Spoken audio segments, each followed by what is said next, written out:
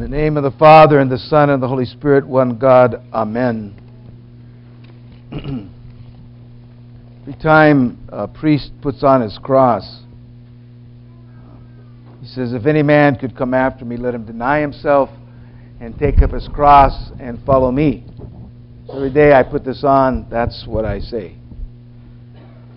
So these words are very personal, for we do bear a cross, and we do need to deny ourselves, and we need to follow God. So all the things are a part of our Christian faith, our Christian life. So if anyone comes after me, let him deny himself and take up his cross and follow me. The Lord also said through St. Paul in the epistle, for I through the law died to the law, that I might live to God. In thinking of these scriptures together, I think it's important for us to realize that we are doing more, and we need to realize that more exists in what we do. Put it that way. We need to realize that more exists in what we do. Because we see this life that we have on a very physical level, yet there is a very powerful and even greater reality, the spiritual reality, that exists around us, in which we also live. But we live in this world with stuff, with podiums and stuff. So, if we have died to the law and we live to God, in a sense, we've died to this world and we live to the world to come. In a sense, if we see denial, not of not doing things, but denial of this being the best reality, and the understanding that the greater reality is really where we are, where we need to be. So now that you're completely confused, let me explain. That's my goal. See, I confuse you at the beginning of the homily, then I explain why you're confused. So, let's take a look at a couple of things that are just very real to us and very much present with us. First is our family. Your family. Okay? There's physical presence there. We're around them, they're around us. We have a life that revolves around that family. And that life can be at times very busy, exceptionally demanding. And we kind of look at that and see it for just what it is physically, what it's demanding of me emotionally, how it's pulling my how it's disturbing my life, how it's getting in my way. Now that's happened to all of us in relationship to family. It doesn't happen all the time, but there's this struggle of trying to understand our spiritual life, our relationship to the kingdom of God, and how we engage our family life. I would encourage you to look also beyond that and understand that this is also your family. Right here. This is your family. So when you come to church, you're coming to family. That we are saving each other. That I need you here and you need me here. That I need your prayers and you need my prayers. That your family is bigger than that physical unit that you exist in every day. It's bigger than that. It's this family. It's also the church family in a greater sense. You know, it was really great to hear the kids explain how excited they were about going to camp. You know why? Because they saw their family. And they'll have relationships with those kids for the rest of their lives. Their family is bigger than just that one unit. So we extend it out and we begin to see how powerful and big God has made our family. But it's even greater than that because you look on the walls of the church. This is your family. Saint Fotini, Saint Catherine, Saint Nicholas, Saint Ephraim, Saint Gregory, Saint John Clamicus, Saint George, Saint John of Damascus. We have in the back Saint Irene, Saint Paraskeva, and Saint Anastasia, Saint Marina. They're your family.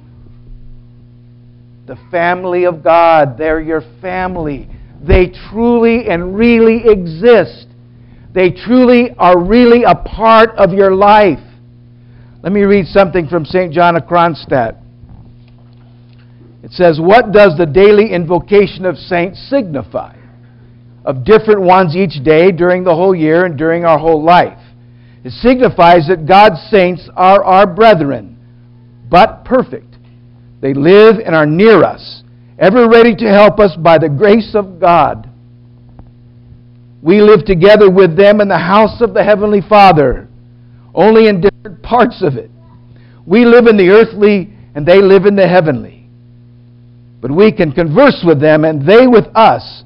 God's saints are near to the believing heart and are ready in a moment to help those who call upon them with faith and love."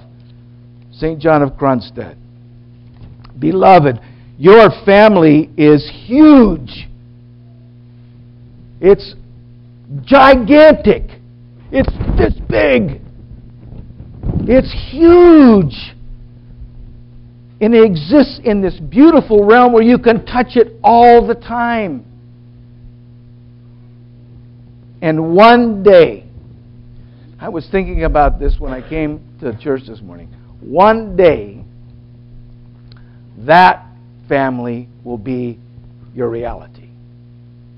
You'll live in the greater reality.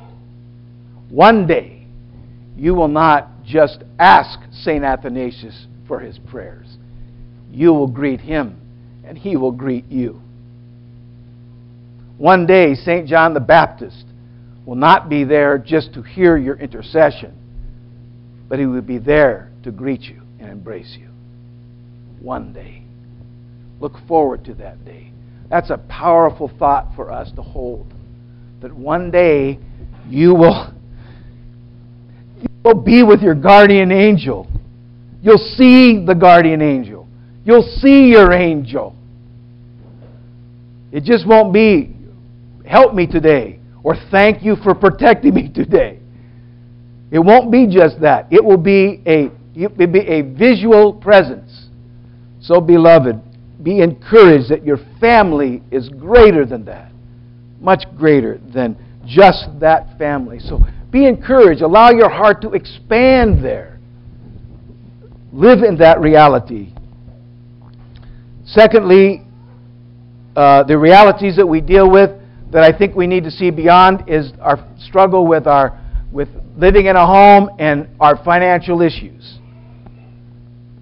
How many have financial issues? How many had them?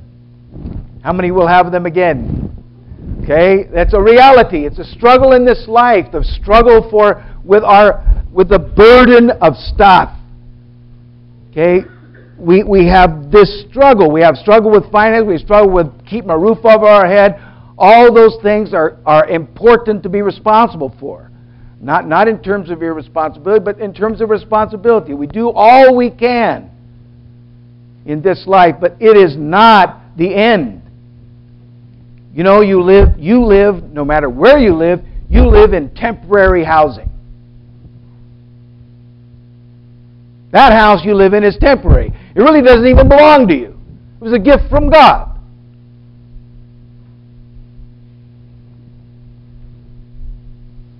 In fact, we should all be very thankful. We are all probably in the top 10% of the rich of the world. So we really have very little to complain about. We struggle with stuff. But there's greater struggles out there, and we need to be grateful that God has not put us in those struggles.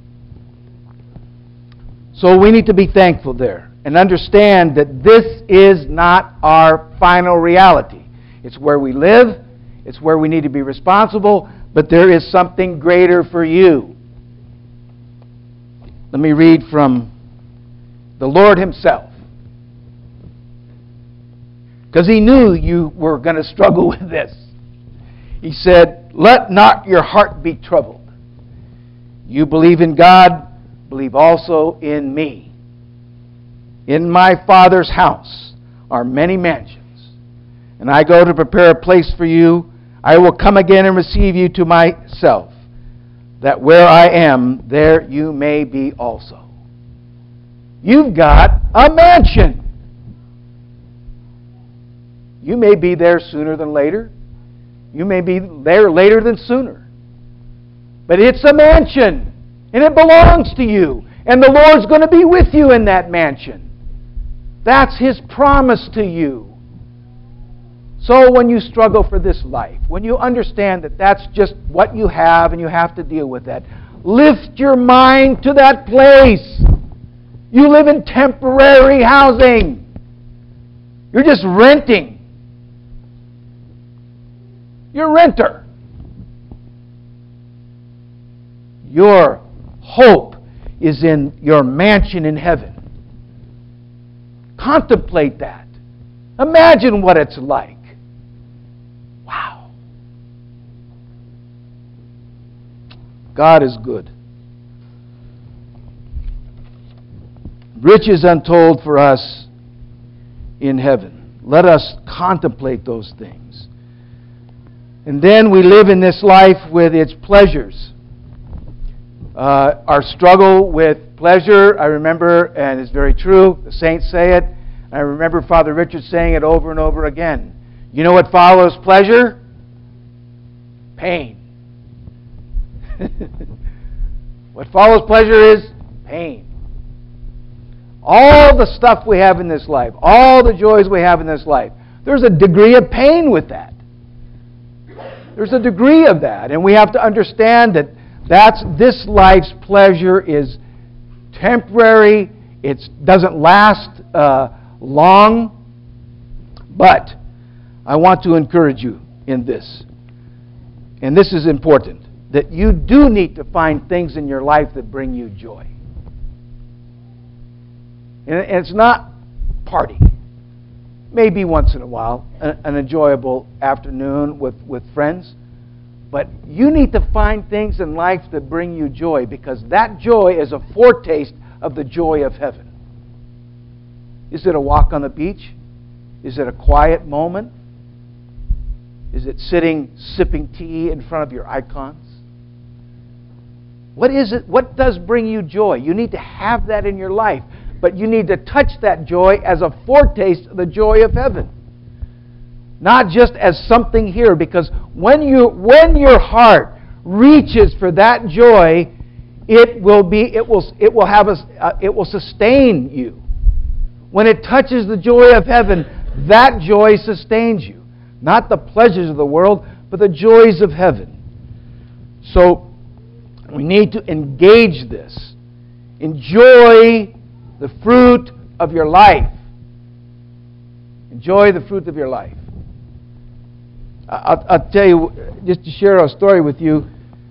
Last year, I took a sabbatical, and a 1-month sabbatical, and at the end of that month, I had a joyous time. Great, joyous vacation with my wife and great friends. And I remember, my thought was my vacation would be a nice quiet time away with my wife. So I'd go. So along the way, as we were planning this, we gathered, Pat and Linda Wallace decided to join us, which was fine. And then Deacon Howard and Gail decided to join us, and Dean and Penny decided to join us. And I said, well, there goes that quiet time. But Bishop Beza, I was with him. He said, Father Nicholas, you need to enjoy the fruit of your labor. He said, you spend all your time digging in the ground, but you never pull the fruit off the tree. You know, we need to do that. There's fruit in your life. There's stuff in your life that's so good and so rich, and we spend all the time digging in the soil. We don't stop to enjoy the fruit of our labor. Enjoy the fruit of the labor. When you taste that fruit, that's eternal fruit. You know, I was at Daniel's Eagle Scout reception. I saw Doug and Cheryl enjoy the fruit of their labor. You were eating the apples. The apple Daniel. We all enjoyed it. Everybody that contributed to that, we were enjoying. In that moment, you were enjoying the fruit of your labor. And then you went back to digging in the ground. I would suggest pull more apples from the tree. Enjoy the fruit of what your life has produced. That's the joy of heaven. That's a taste, a foretaste of the joy of heaven. So, let us enjoy our family, the family of God. Let us understand that we live in temporary housing, and our real home is in a mansion in heaven with the Lord and with all the saints. And let us find the joy of this life that corresponds to the joy of heaven. In the name of the Father, Son, and Holy Spirit. Amen. Our Lord, remission of your sins, life everlasting. Amen.